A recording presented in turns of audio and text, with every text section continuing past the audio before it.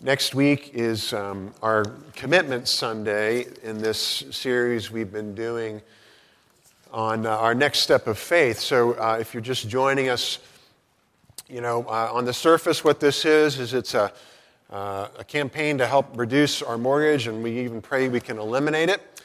And our next step of faith is sort of that next step to trust God with what would be a meaningful and a joyful sacrifice that each of us, single people, households, married people, whatever we can do. And the point is not, that we're expecting everybody to make equal gifts, but we are asking for everybody to consider what would be a meaningful sacrifice. And then everybody would do that.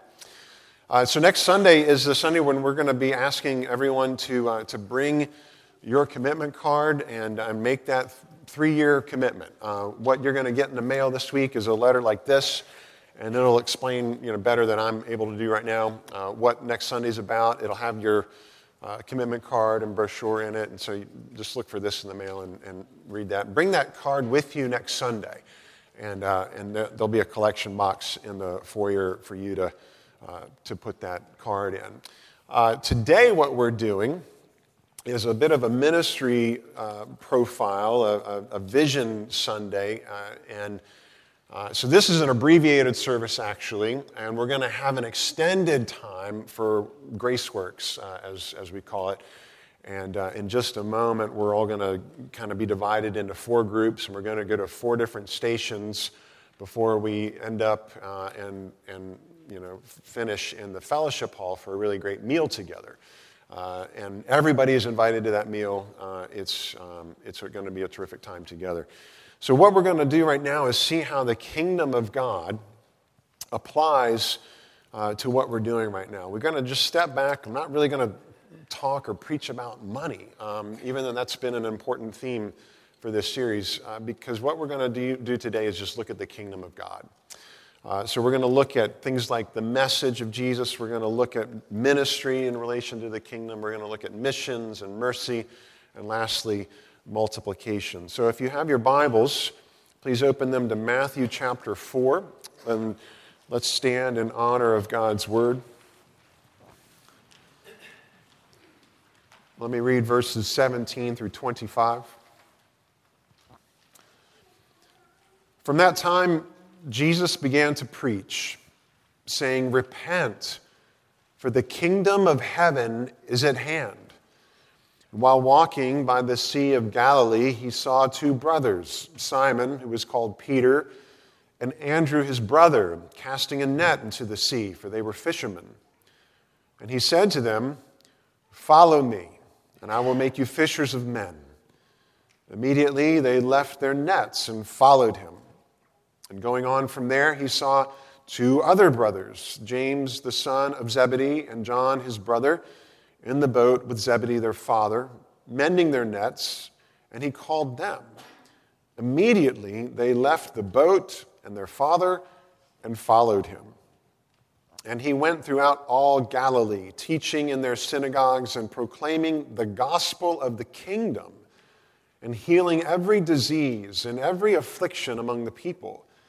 So his fame spread throughout all Syria, and they brought him all the sick, those afflicted with various diseases and pains, those oppressed by demons, epileptics and paralytics, and he healed them. And great crowds followed him from Galilee and the Decapolis, and from Jerusalem and Judea, and from beyond the Jordan. Let me pray for us. Father, thank you for your kingdom. As we have prayed already, we pray again and say amen again, that may your kingdom come and may your will be done on earth, in Augusta County, in Waynesboro, in Stanton, in Tabernacle, in each one of us. May your will be done as it is in heaven, we pray. In Jesus' name, amen. Please be seated. So this is a good passage for us to get an overview of what the kingdom of God's about. I want to begin with the message of Jesus. We're going to talk about ministry and missions and mercy and multiplication. But let's talk about how Jesus in verse 17, I want you to see that this is the beginning of his public ministry. His message is repent, for the kingdom of heaven is at hand. And then you get to verse 23. And we're reminded again of the nature of his message, that he was proclaiming the gospel of the kingdom. What gospel did Jesus preach? When you hear the word gospel, what comes to mind? What was Jesus' message? Well, his message, as we're told here, is the message about the kingdom of heaven. It's the message about the gospel of the kingdom. Is that what you think of when you hear the word gospel? Another way to put it is there a difference between the gospel, as we sort of conventionally understand it, and the gospel of the kingdom? Are they the same message?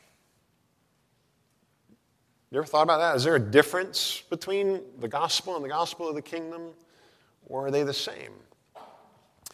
Well, I think one of the things that you know, maybe you've heard this before, but just hear this by way of reminder and refreshment, that when we think of the gospel, we need to keep in mind two things. We need to keep in mind Jesus, and we need to keep in mind the Christ. That the gospel is about Jesus Christ. And so when you and I hear the word Jesus, you know, we can remember, as we're going to be celebrating during Advent, that the angel told Joseph to name the child Jesus because he's going to save his people from their sins, because the name Jesus is a derivation of the Hebrew Joshua. And Joshua in Hebrew means God saves.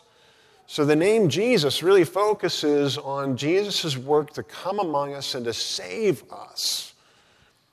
To save us. What do we need saving from? Well, we need saving from everything that's broken and wrong with us. But in particular, we need salvation from our sins. That the message of the gospel is certainly a message about how Jesus came to be an atoning sacrifice for our sins, meaning he would bring back together, he would bring at oneness, atonement. It's literally what that word means, to make at one, to bring back together and to reconcile enemies of God with God himself. So Jesus did that by being the substitute sacrifice for our sins. He endured that death, that separation, that is the sentence for sin that affects every one of us. And everybody who believes in Jesus, everyone who repents and believes that Jesus is the one who saves me from my sins, and he took the penalty away from me when he died on the cross, and he rose again from the dead to demonstrate that the penalty really is done and paid for, and it's finished, and that we really are reconciled to God. When our faith is in Jesus to do that for us, that means we're saved. We're saved from our sins, and that's what we conventionally think of when we think of the gospel. Sort of an eternal salvation, a spiritual salvation. And that's well and good, but I want to suggest to you that that's not the entire gospel.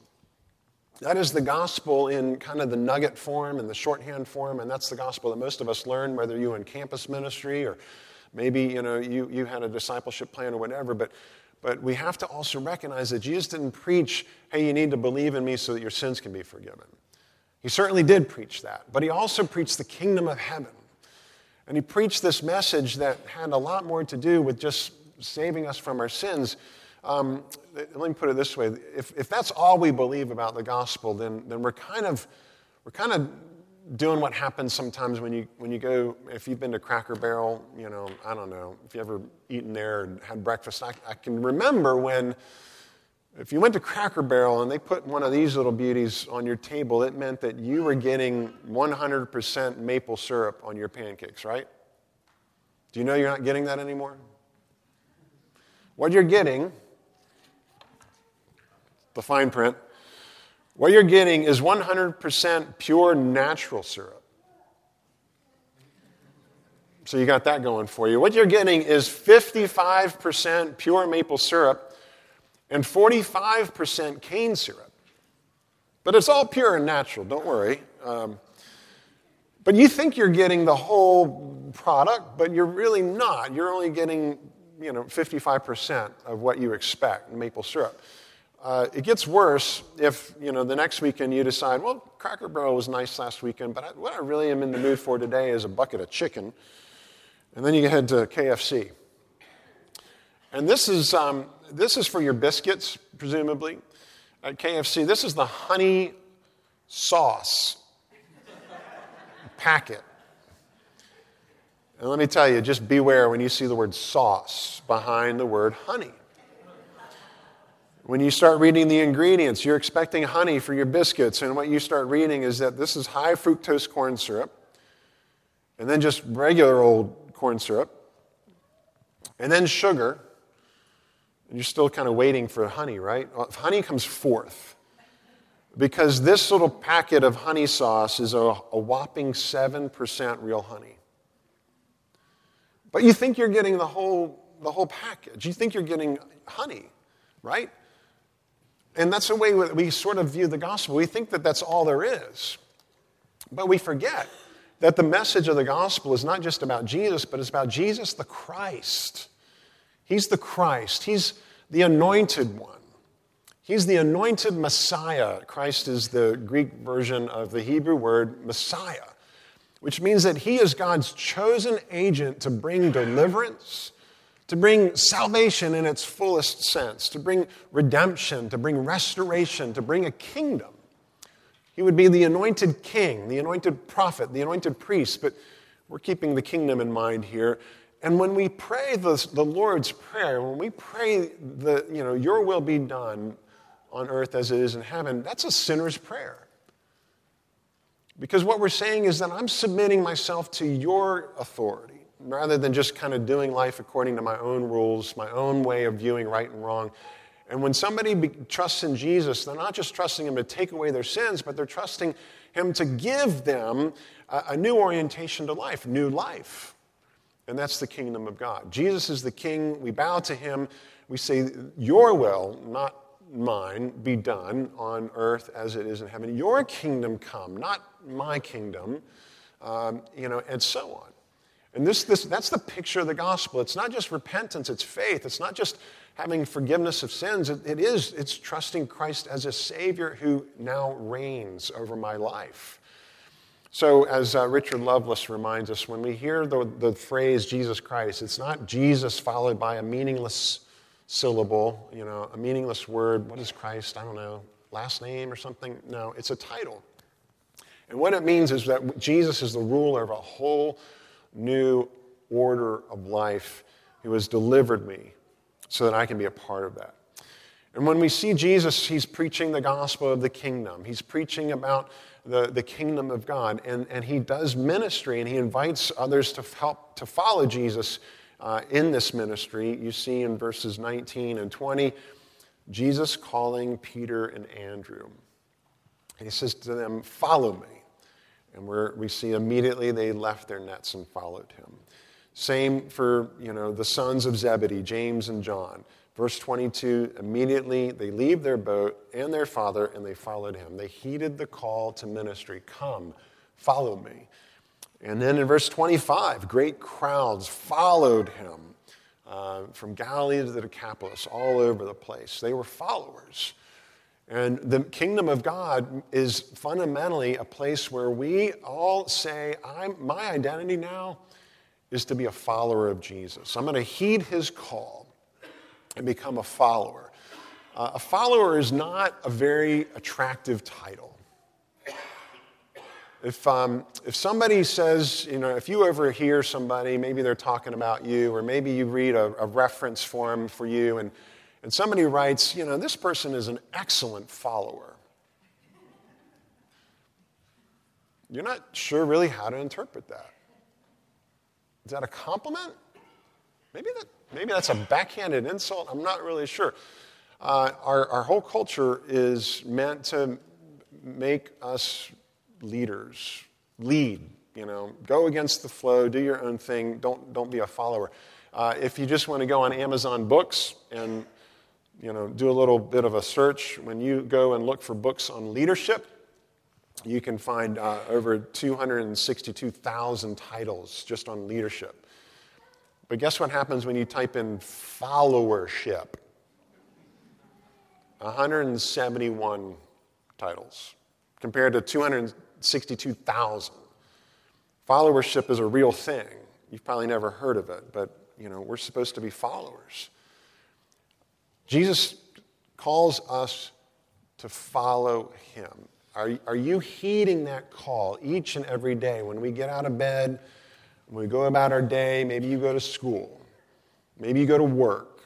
Maybe you're taking care of kids. Maybe you're making constructive use of your retirement. Whatever it is, when you get out of bed, are we hearing the call, follow me? There's a kingdom at hand. And there's the king's business to be about. And that's what it means to follow him. So it's easy to see, fans or followers, whether that's in sports, you can see, who their team is, what jersey they're wearing. In politics, you can see the bumper stickers, or who's, exuberant these days and who's despairing these days, who's protesting, who's celebrating. You know who they're following. Is it clear to people around you who you are following? Because when you run into a follower, what's the first question that you're going to be asking? Who are you following? And is it clear to people who you and I follow?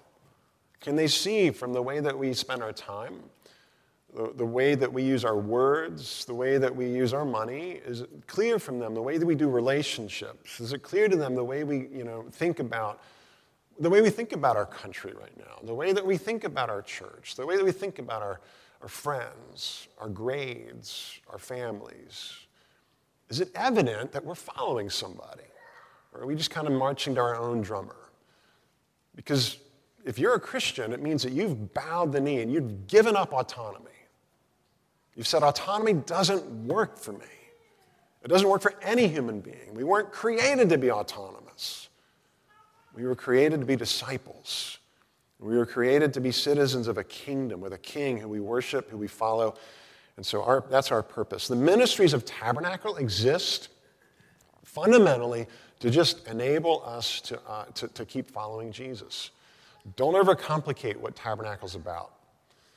Our message is about the gospel of the kingdom. Our ministries are about following Jesus and helping people who are not yet following him to hear that call very clearly from Jesus, follow me.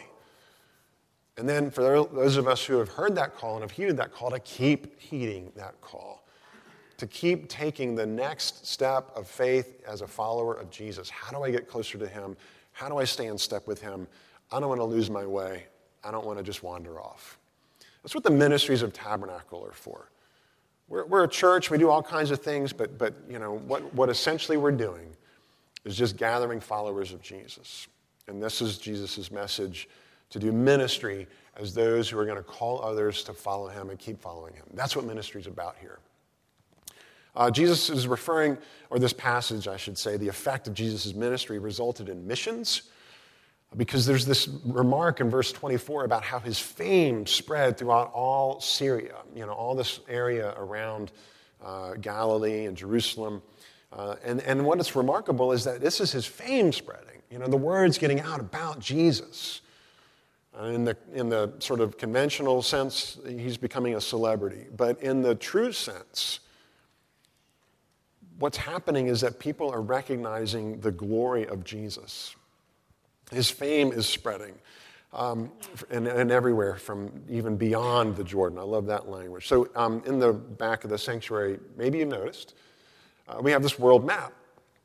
And I love how Don Bailey designed it, and it's beautiful to see. But do you know why we have that map in our sanctuary?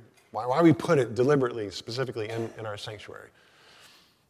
Well, it's because it's wood and it looks pretty. No, it's because it reminds us, of course, that there are the nations out there, and the gospel calls us to go and make disciples of all nations, right? Because there are lost people all over the world, and specifically in the 1040 window, as you hear us talking about sometimes.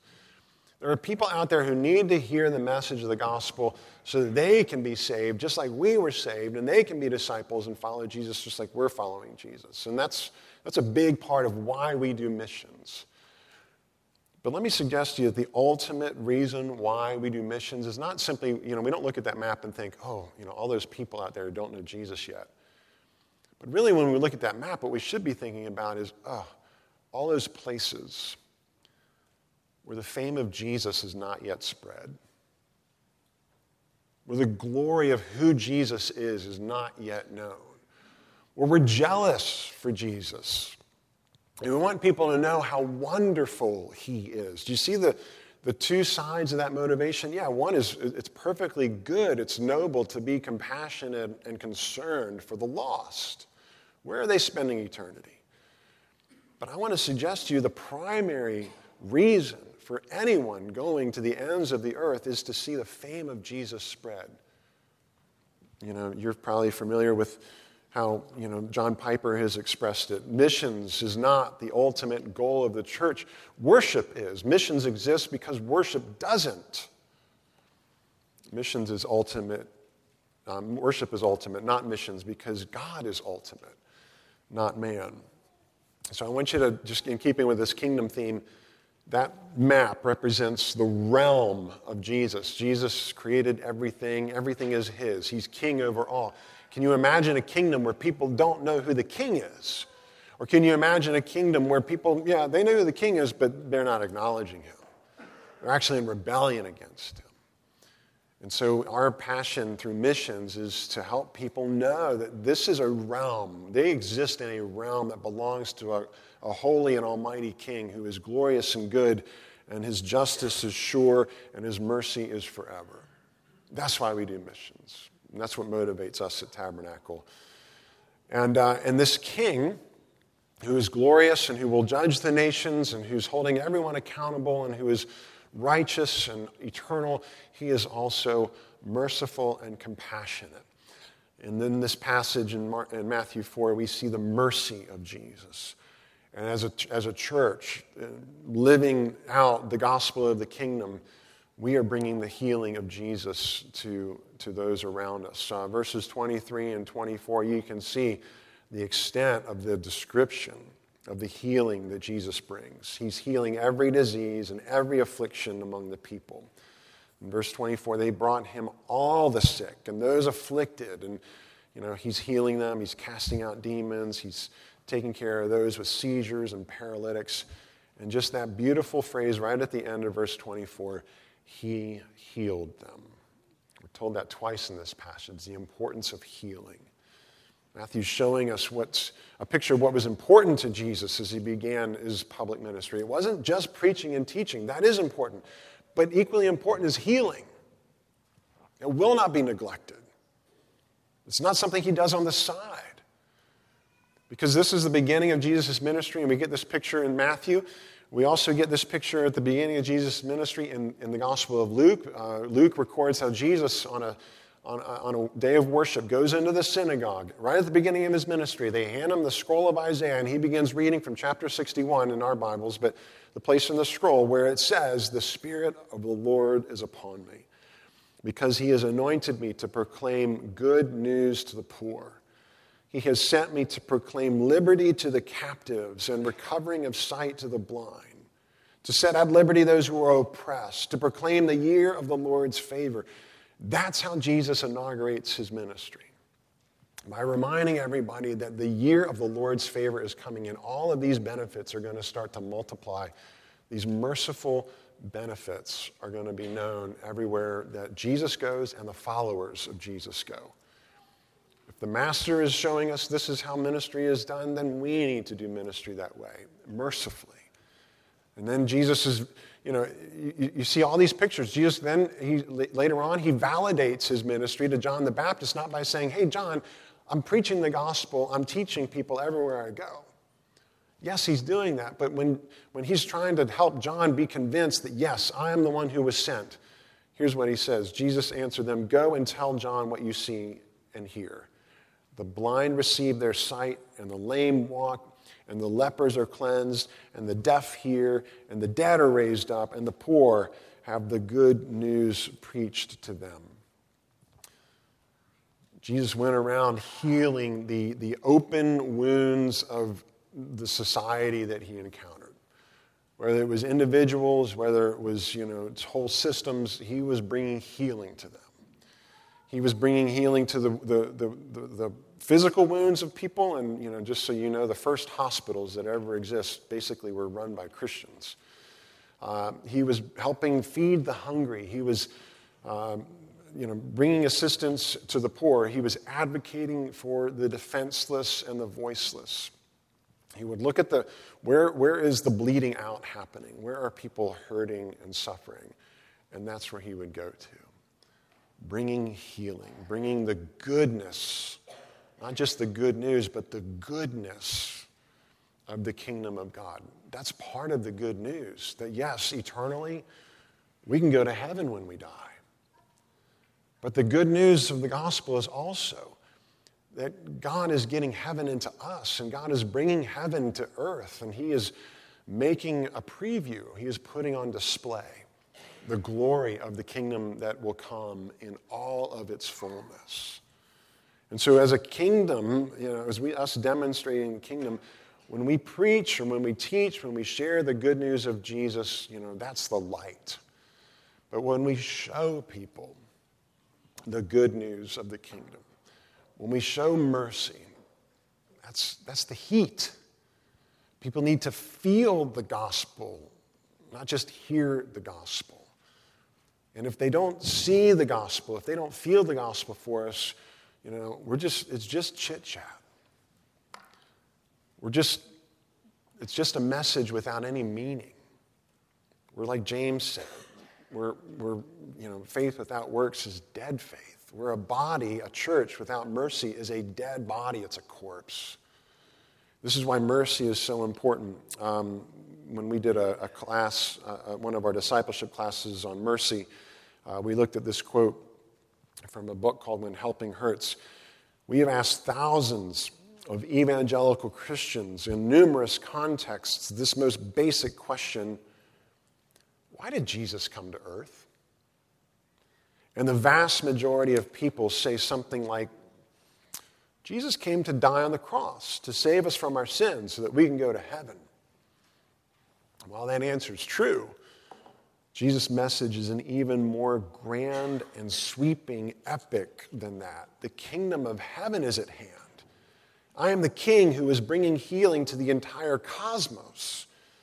If and only if you repent and believe in me, you will someday enjoy all of the many benefits that my kingdom brings. And even now, a foretaste of them.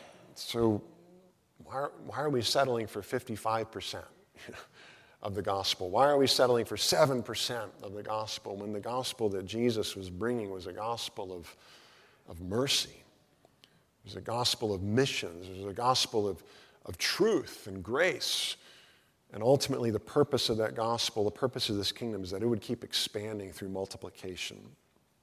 Verse 19, Jesus tells Peter and John, Peter and his brother, that he said to them, follow me, and I will make you fishers of men. So Jesus not only calls us to follow him, he calls us to call others to follow him. He calls us to call others to follow him. He wants us to make disciples. He wants us to multiply. If imagine all of you are fishermen, Jesus comes up to you and says, follow me, and by the way, I'm going to make you a fisher of men. One question we could ask is, have you caught anything lately? Are you even fishing? Are you even heeding that call to be a fisher of people?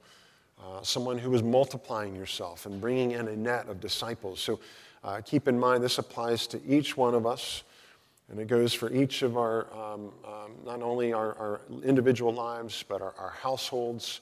It applies to our work, it applies to our studies. So everywhere we go, we're heeding that call, follow me. And part of that call is be a fisher of men. When you're at work, be thinking about, who's around me, who has God placed around me that I am being called to call them to follow Jesus. And, the people you're at school with, you're a student, yes, but you're also called to be a fisherman. Thinking, who's on my team, who's in my class, God's calling me to call them to follow Jesus. At the end of the day, you're never going to multiply into other people what you yourself are not. And if you don't hear that call to follow Jesus yourself, you're not going to call anybody else to follow him. So the first question is, are you a follower of Jesus? The second question is, yes, I'm a follower of Jesus. Are you calling others to follow him too? Our vision at Tabernacle is not just to tell, and communicate through our mercy and missions and ministry, hey, we're all supposed to be calling others to follow him. We're supposed to be multiplying ourselves. But what's true of individuals is also true of congregations, collections of individuals. So if individuals are called to multiply, so are congregations. This is our vision for church planting. This is why we believe that church planting is not just an optional way of growing the kingdom of God. It is the way to grow the kingdom of God. It's the way that we see the kingdom growing in the Bible. Churches are multiplying. Churches are being planted. And if you've been around Tabernacle a while, you've heard this, but if you're new, let me remind you, our vision is to reach a whopping 1% of our community. Wow. Big deal.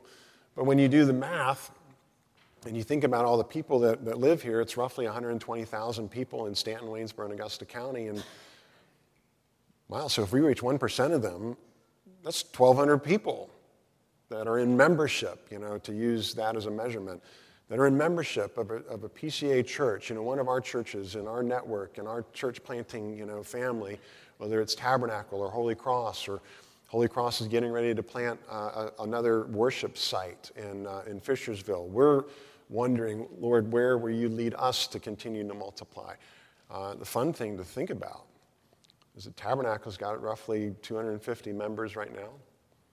Holy Cross has got roughly 150 members right now. So wow, now we're up to 400 members combined. We're a third of the way to 1%. I mean, hey, we're getting there. We want to keep pushing out because this is how the kingdom of God grows, through multiplication of individuals and of churches. So the kingdom of God is at hand. That's the message of Jesus.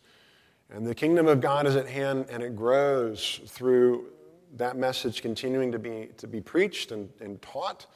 That message grows to the ministries of the church. That kingdom grows to the ministries of the church through missions, through mercy, and ultimately through multiplication. Jesus calls us to follow him. We're all called to take the next step of faith, not just for a stewardship campaign, although we think that's important.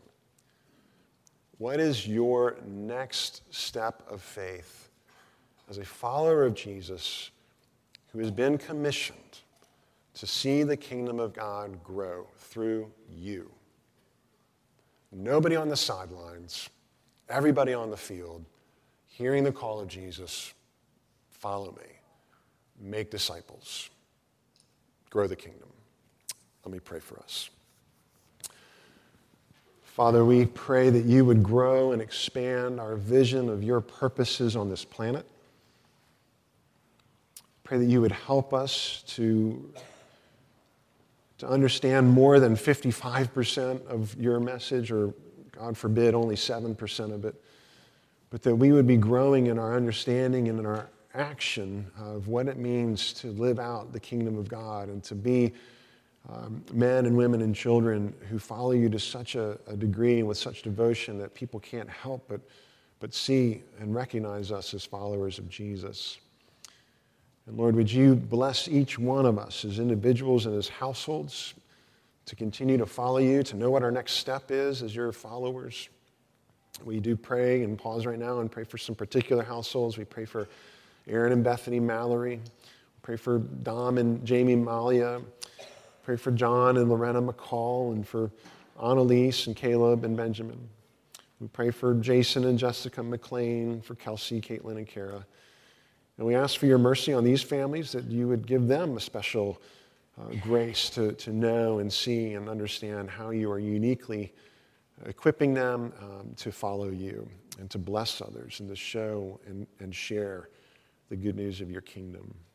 Lord, make that true for all of us. And I pray that this good news, this kingdom that's coming and is here to an extent, would be good news to our neighbors. many of whom are very bent out of shape, many of whom are very upset about the recent election, many of whom are happy but are concerned about just the character of our new president. Lord, would you give us grace to show a hope that is beyond this nation and beyond the next 4 years, and to have an optimism and a confidence that your kingdom is coming and that your will be done on earth as it is in heaven. Lord, make us the ambassadors of your goodness and your good news. And Lord, would you heal this nation? Would you help your people to be agents of that healing? Political healing, racial healing, social healing, and all the spheres of our society, the arts, education. Lord, may your kingdom come. May your will be done. Lord, would you bless our church? Would you bless this Next Step of Faith campaign? We do pray that you would help each one of us this week in particular as we prepare for next Sunday to just know what is going to be a meaningful and joyful sacrifice so that we can play our part in fulfilling your purposes at Tabernacle. And we pray you would use these tithes and offerings to that end as well. In Jesus' name, amen.